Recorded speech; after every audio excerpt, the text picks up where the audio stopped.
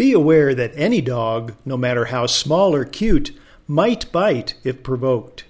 Each year, more than 4.5 million people in the U.S. are bitten by dogs. About 1 in 5 require medical attention, and at least half of these are children.